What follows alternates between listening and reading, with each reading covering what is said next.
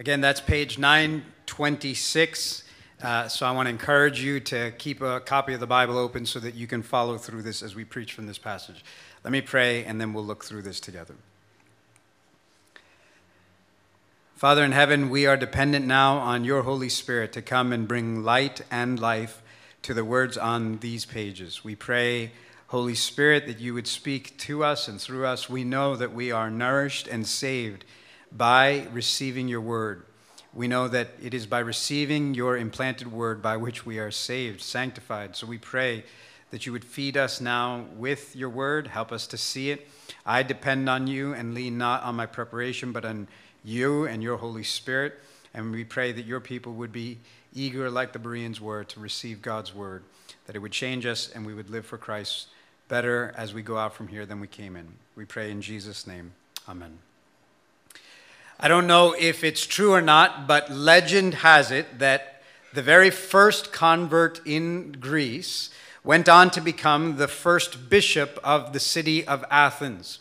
Now, if the legend is true, it holds that the very first bishop of the city of Athens would go on to be martyred and killed for his faith in Jesus. And if that legend is true, then we actually meet that bishop in this passage here. In fact, towards the very end of it. If you were to ask that bishop from the city of Athens about his story, how he came to faith in Christ, how he became a Christian, he would have told you that it began when a man named Paul sailed into our city. That's what we're looking at today. We're in Acts 17. We're looking at verses 16 and following. If you remember with me, last week, Paul had been chased out of Berea. He had the low lives of Thessalonica who came and ran him out of the city, and now he has sailed to Athens. And if you remember, we said the picture is almost like Paul is being chased from city to city throughout the ancient world. He's carrying a satchel of gospel seed, and the seed keeps spilling out in these different cities, and God keeps sprouting these baby churches, this trail of churches being planted behind Paul. And so now he comes to Athens. We're told at the end of verse 15 in chapter 17 that Paul left behind his two teammates, Silas and Timothy, so that they could tend to these young, sprouting Christian churches. He's let them behind in Berea with this simple command, which is, as soon as you can, catch up with me in Athens. And so now we meet Paul, verse 16. He's waiting in Athens for his teammates. Now, if you know anything about Paul, you can almost get the feel that Paul isn't a guy who just sits around and waits. And so in this passage, what we get is, while he's in Athens, we get what he saw, what he felt, what he did, what he said, and what happened as a result.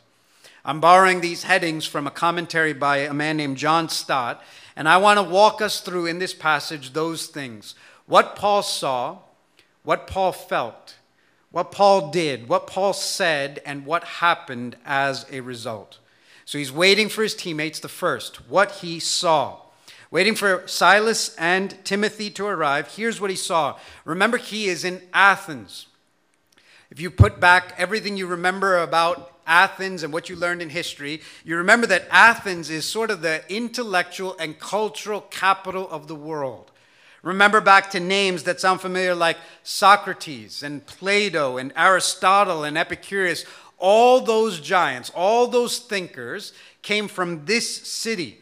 Even our modern understanding of democracy was birthed out of this city. I mean, this is a city that is legendary in the ideas, philosophies that it's produced, in the giants of thinking and philosophers that it's produced. If anything, you'd imagine this was a perfect time for Paul to sort of do Athens, right? There's architecture to see, there's food to try, there's sights to see, music to hear, culture to experience. And yet, Paul in this passage can't play the part of a tourist. He can't just simply take in the sights because of what he sees in the city. And what is it in verse 16 that he sees? It's that he sees idols. And not just idols here and there, but idols everywhere. 16 says, "Now while Paul was waiting for them at Athens, his spirit was provoked within him when he saw that the city was full of idols." The phrase there that Dr. Luke, who's writing this, if you remember, wrote full of idols is sort of a phrase that could even be translated, he was walking through a forest of idols.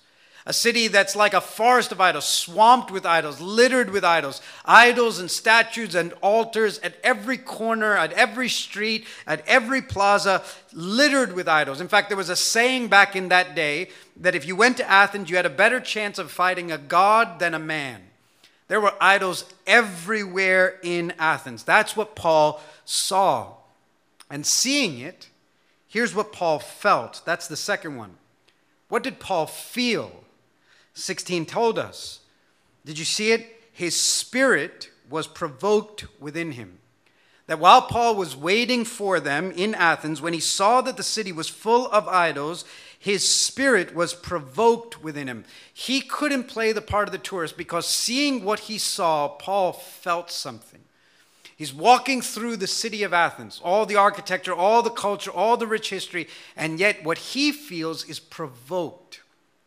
I think back to, I remember I had a really good friend in seminary, and we were in New York City together at one time.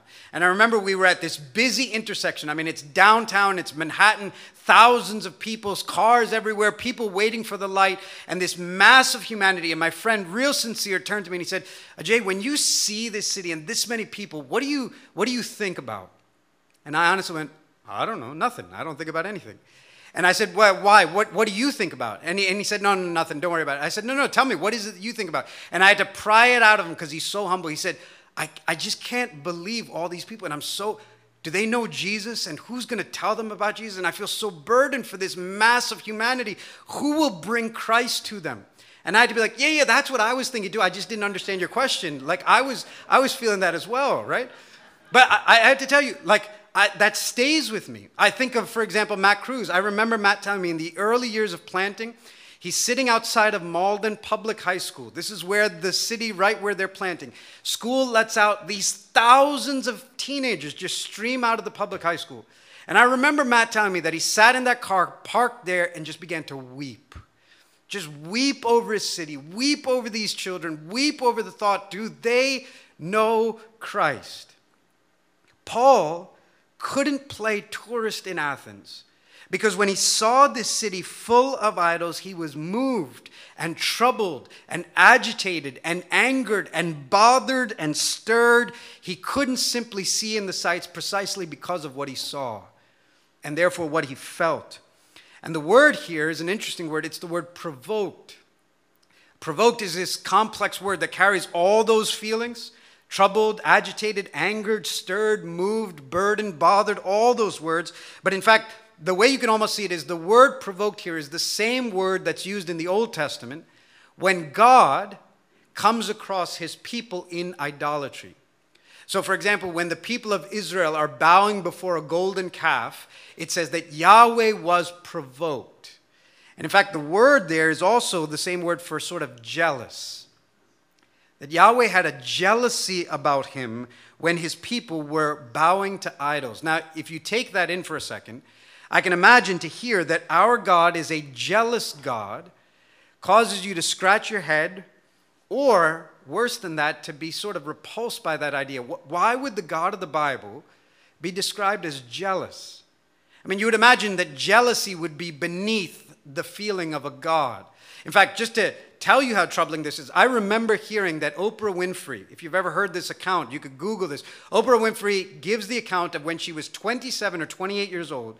She was sitting in a Baptist church, hearing this wonderful preacher preach on the glory and greatness of God. Her soul was being stirred until the preacher said, "Our God is a jealous God."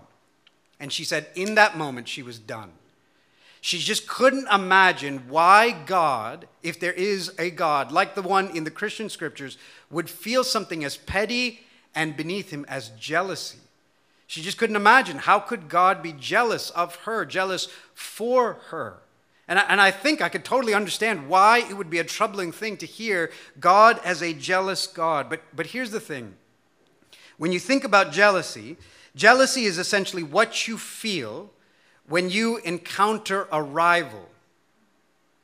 But what makes jealousy right or wrong is what business that rival has in that space. Here's what I mean. So, for example, if you're jealous because someone's smarter than you, prettier than you, funnier than you, more successful than you, more popular than you, more athletic than you, then you know innately that's wrong because you don't have a monopoly on intelligence or academics or success or athletics. You don't own any of that. You can't look at any of those spheres and say, mine, as though no one else should come.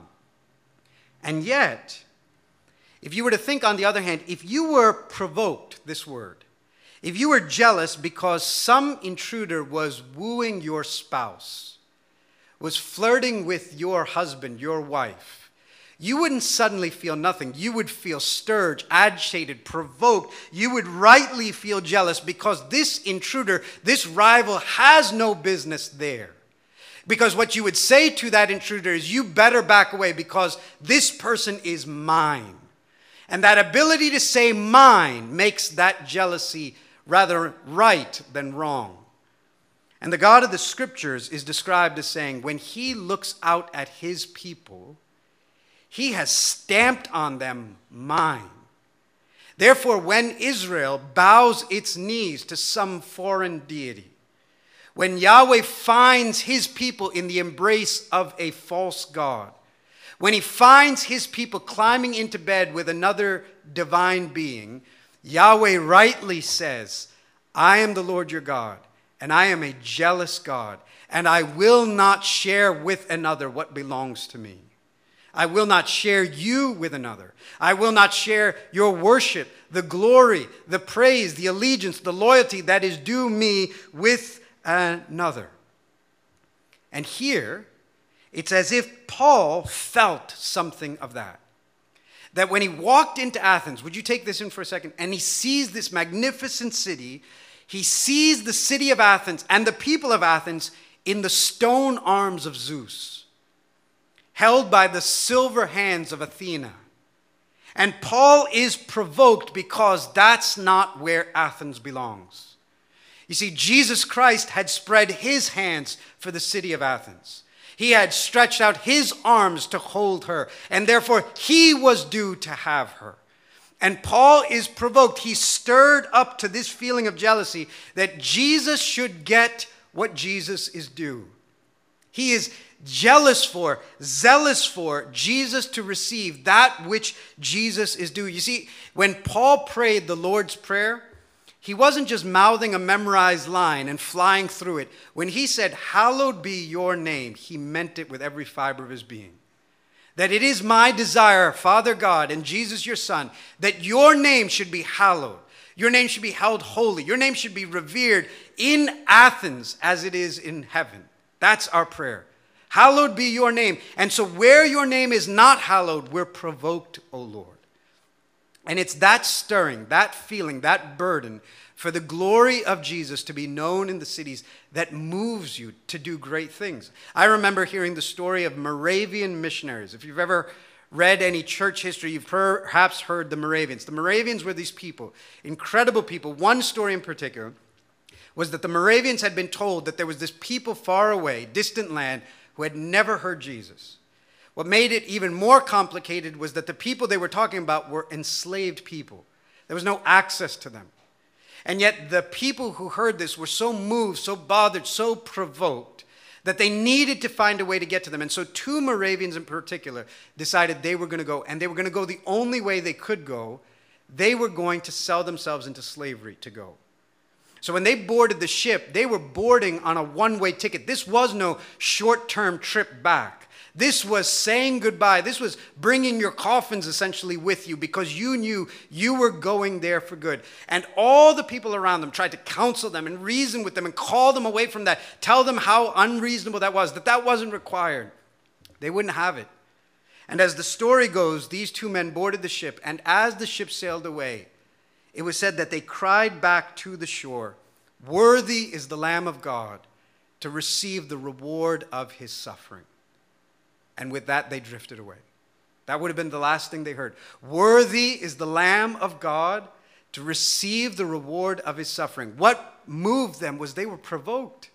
Provoked that Jesus Christ had died for them, and Jesus Christ was worthy to receive the reward from that people.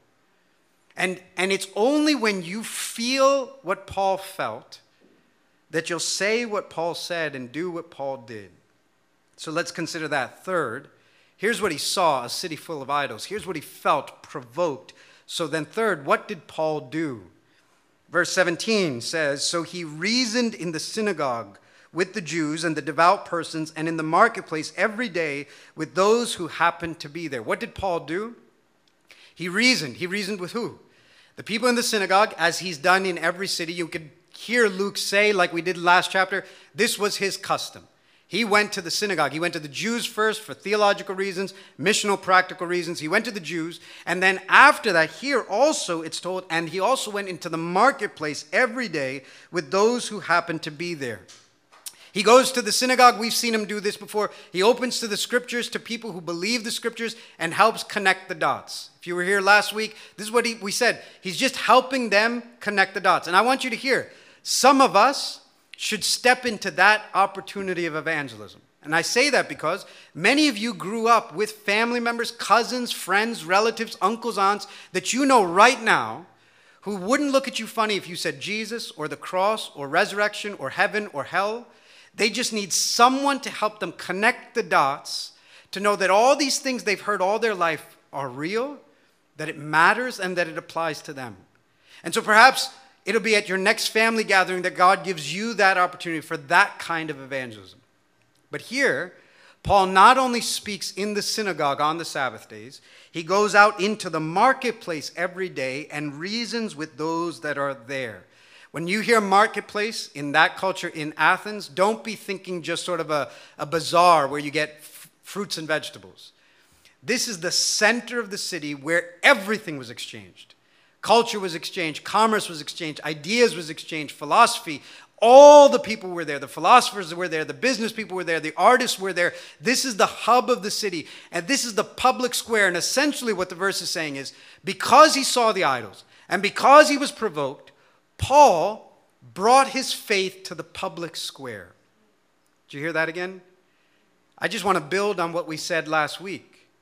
That essentially what you're seeing Paul again do is that he will not keep his faith within the safe, quiet confines of his secret heart. He is not waiting for Jesus to return and to be evacuated out of awful Athens. He goes public with his faith again. He takes his faith into the public square. It is not going to be privately believed. He really, genuinely believes in Jesus. Jesus is not just this theological abstract idea in his head. He believes that Jesus Christ really is true, and therefore he brings his faith into the public square. He brings it to the marketplace. He brings it to the place where people are, and he reasons with them. The equivalent of that would be you bring your faith to the public square, whatever that might be, to your office, to your place of work, among your friends, in your neighborhood. This is the call for us. And when we hear that call, I think the immediate fear that we have right away is we know what will happen. We will be dismissed or ridiculed or put down or seen as less than. And I want you to hear that the Bible is very honest with you to know the truth is that's exactly what happened to Paul. And I think that reality is helpful to set the expectations that if the church planter of all church planters and the evangelist of all evangelists wasn't immediately received but was ridiculed, it's more than likely that we too will go through that. And yet, here's what happens. Verse 18, when he brings his faith to the public square, some said, "What does this babbler wish to say?" The word babbler there is this derogatory term. It's sort of like, what does this second-rate intellectual trying to hang with us Athenians?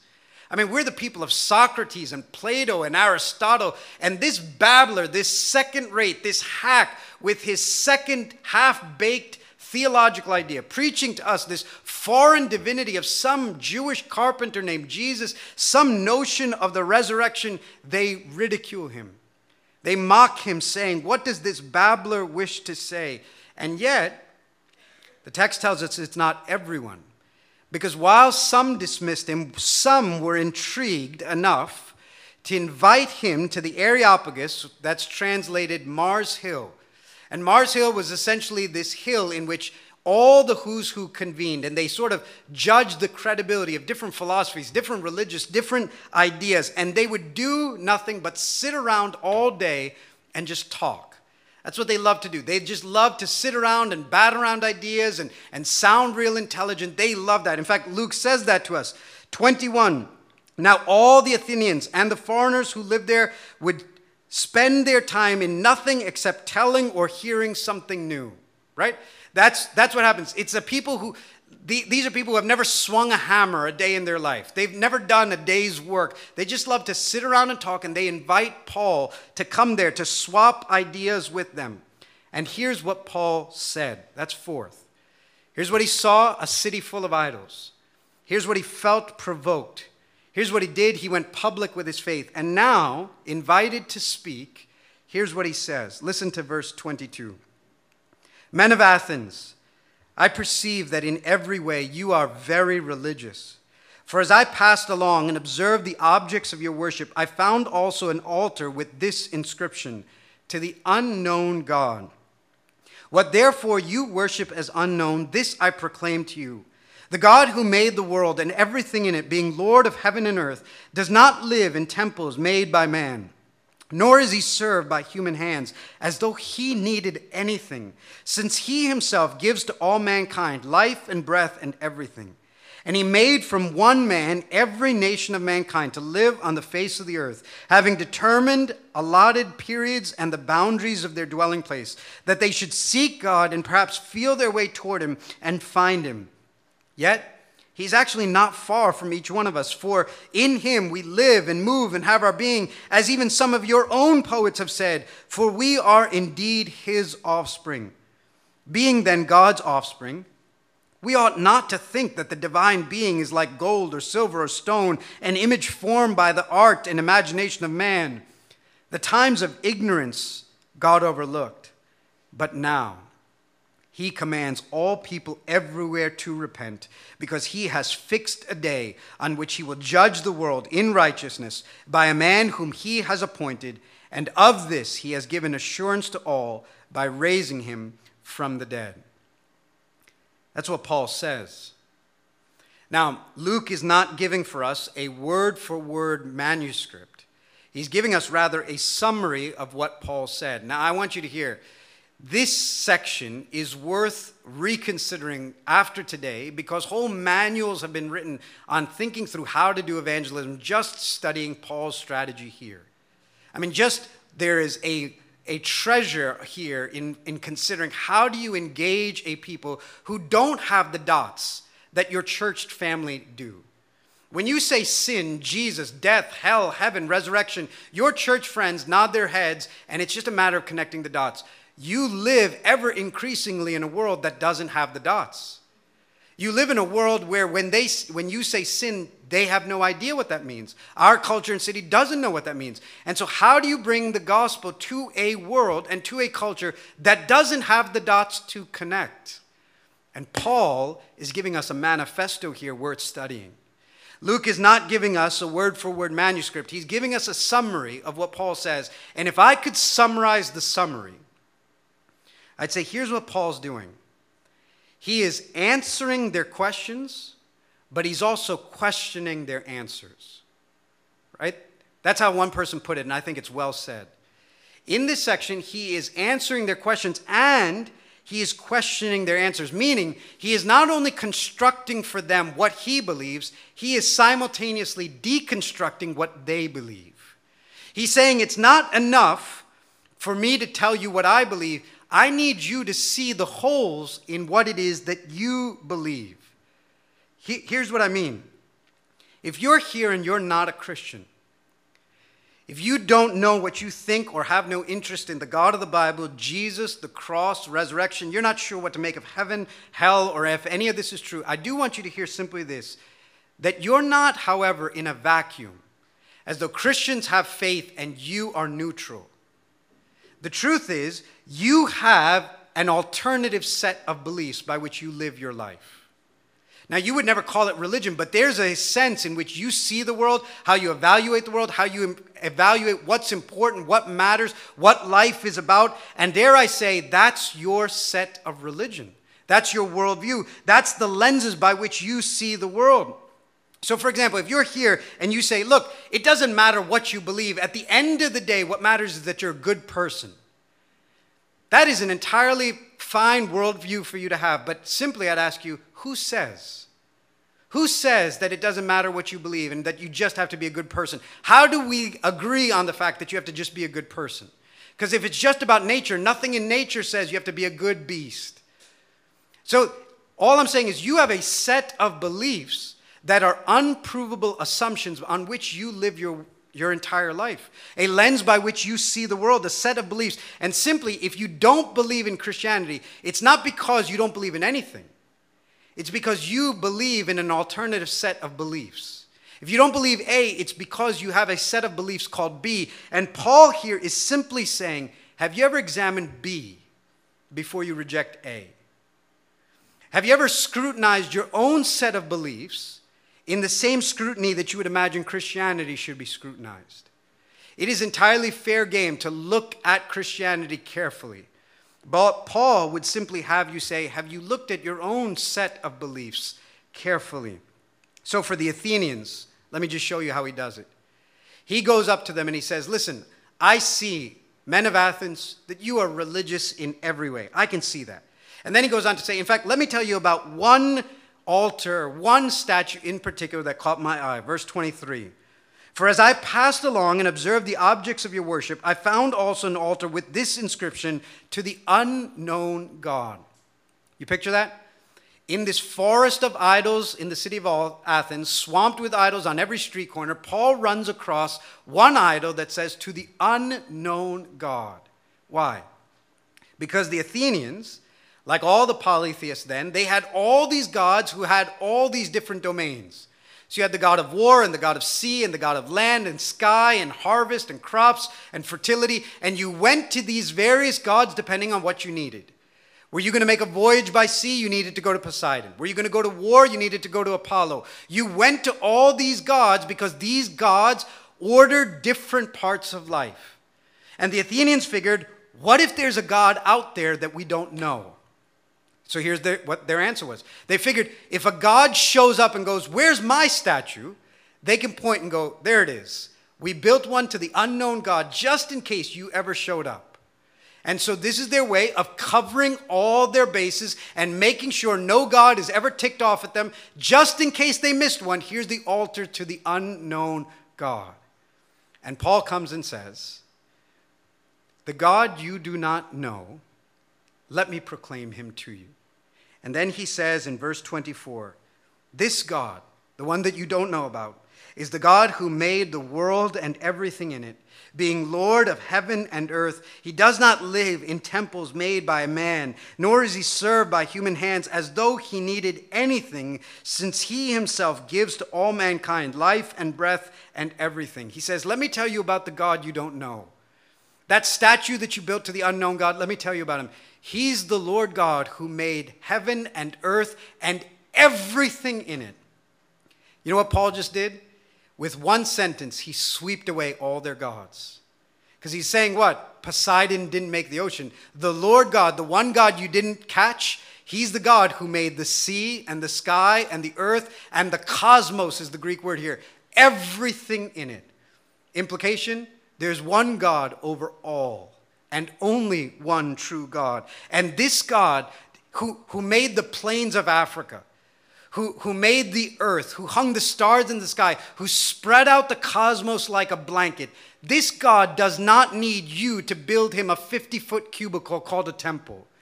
He doesn't need you to make him a place. He is not a God that can be squeezed into a four-walled building. The cosmos cannot contain the true God. How will your tiny temple do so? The true God is the Lord of heaven and earth, and he is not served, he says, by human hands. You know why this would have hit them? Because in that day, they would have had people attend to all the gods. Literally, if you had a god, you needed someone to go feed that god. You literally need someone to bathe that god and wash off that god and clean and scrub down that god. And Paul's question is, how will this God feed you if you're the one feeding it? And how can he cleanse you if you're the one cleansing it? Our God, the true God, is not served by human hands as though he needed anything. You know what's amazing about what Paul's doing here also? I learned in the background that if you were going to introduce a new religion to Athens, you know what you did? You bought a piece of land, you built a temple and an altar, and you began making sacrifices. And that's the practice. You could start your own religion. You just bought a piece of land, you built an altar and a temple, and you made sacrifices.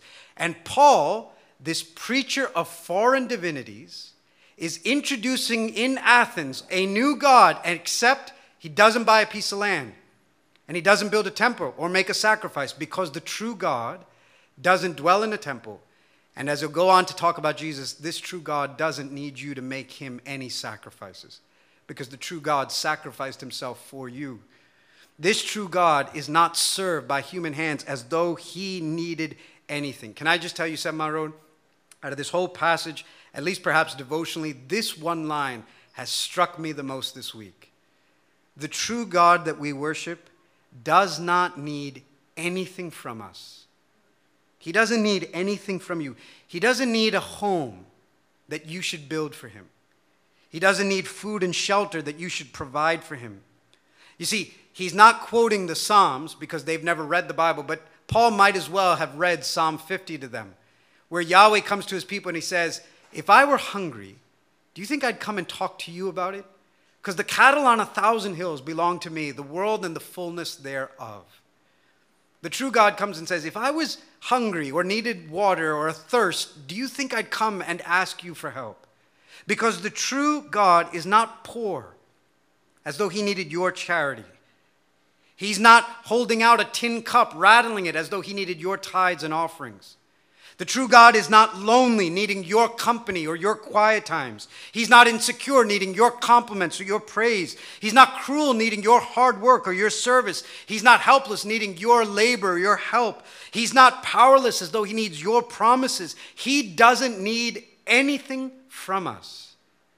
There is no U-shaped hole in the heart of God that only you can fill. He has no need of anything or anyone. And the wonder and the mystery of the gospel is that the one being who had no need of anything emptied everything. I mean, in a few weeks, the marvel of Christmas will be the one who could not be contained by the cosmos will fit himself as a few cells in the womb of a woman. And the one who had everything will make himself have nothing. The one who was everything will make him empty himself and take on nothing. He will die penniless and poor. This God, whom the heavens could not contain, will be the one who says, foxes have holes and birds have nests, but the Son of Man has nowhere to lay his head. This God, who doesn't need anything, will be the one stretched out, even stripped of his clothes, hanging naked and dying on a cross for us. This is the gospel, that the God who needs nothing emptied himself of everything for us. And Paul goes on to say, this God doesn't need anything from us, but we need everything from him, since he himself, he says, gives to all mankind life and breath and everything. You're breathing right now borrowed breath, in borrowed lungs, in a borrowed body, in a borrowed world. You have been given everything by God. And I want you to just see one last thing as I get ready to finish here. He's not only going to give them his faith, he's going to deconstruct theirs. Because he says, listen, think about it. In fact, he begins to quote their poets to him. He's among Epicureans and Stoics, and here's what's brilliant about it. I was just thinking, talking with someone in between services, since they've never read his book, he has amply read their books and is ready to engage them in their world. They can't quote the prophets, so he'll quote the poets to them. They can't quote scriptures, so he has studied the world they live in. And in one moment, he can preach in the synagogue to people who have dots to connect. And the next moment, because he's provoked for Jesus' sake, he is so ready in their culture to engage them in their worldview. And so he says, in fact, even your own prophets have said, we are God's offspring. Do you see that? Verse 25, in him we live and move and have our being, or as some of your own poets have said, for we are indeed his offspring. And now here's what he's going to do. He's going to show them the holes in what they believe. He says, listen, you don't have to take my word for it. Don't your poets, who you quote all the time, say that we are God's offspring. We are essentially come from God. We're the children of God. And I think his point would simply be this. Let me ask you, kids don't make their parents, do they? The offspring don't make their parents. Sons don't make their dad. Dads make their son. And so if we're God's offspring, how is it that you have an entire city of gods that you made? If we're made from him, how do you have a city full of statues that you made? Can't you see that your own poets that you quote all the time would show you that we must not think that the divine being is silver or gold or stone? For even your own prophets have said, for we are God's offspring.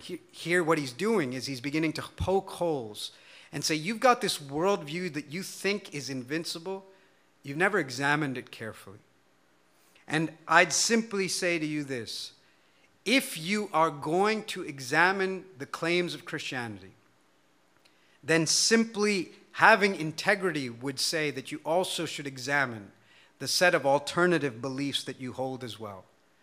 That if you're going to put Christianity up to the microscope, and you should, then you should do the same for your reasons for unbelief or your objections to the Christian faith.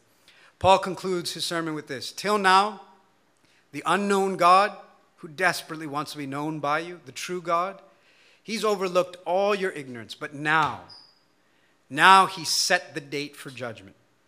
And now each of us will stand before him. And now he has appointed more than that, the one man who will judge. And more than that, he has verified who this man is by raising him from the dead. And lastly, what happens when he says resurrection?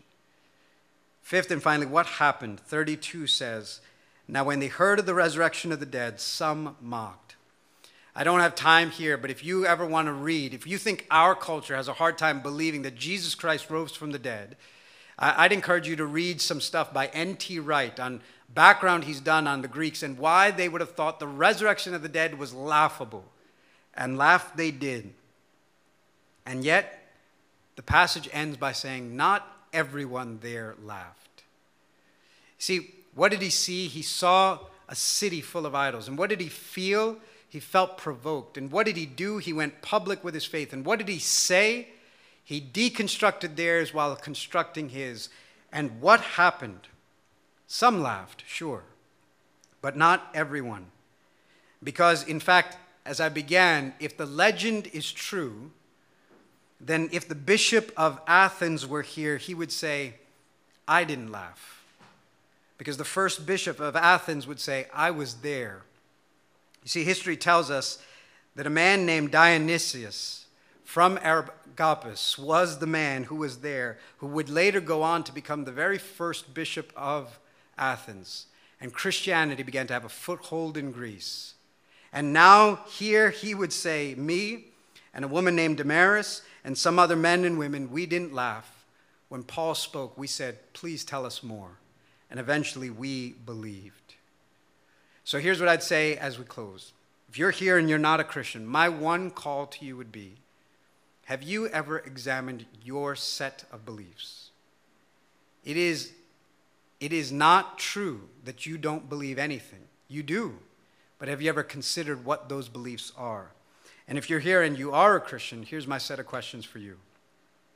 When you look into your city, when you look into your neighborhood, when you'll get to your next family get-together, what do you see? And when you see it, what do you feel? And if you feel it, what will you do? And what will you say? Because who knows what will happen? Let's pray together. God in heaven, as we've worked through the book of Acts, week in and week out, you keep showing us the need to be what Jesus said at the very first chapter. You will be my witnesses in Jerusalem, Judea, Samaria, and to the ends of the earth.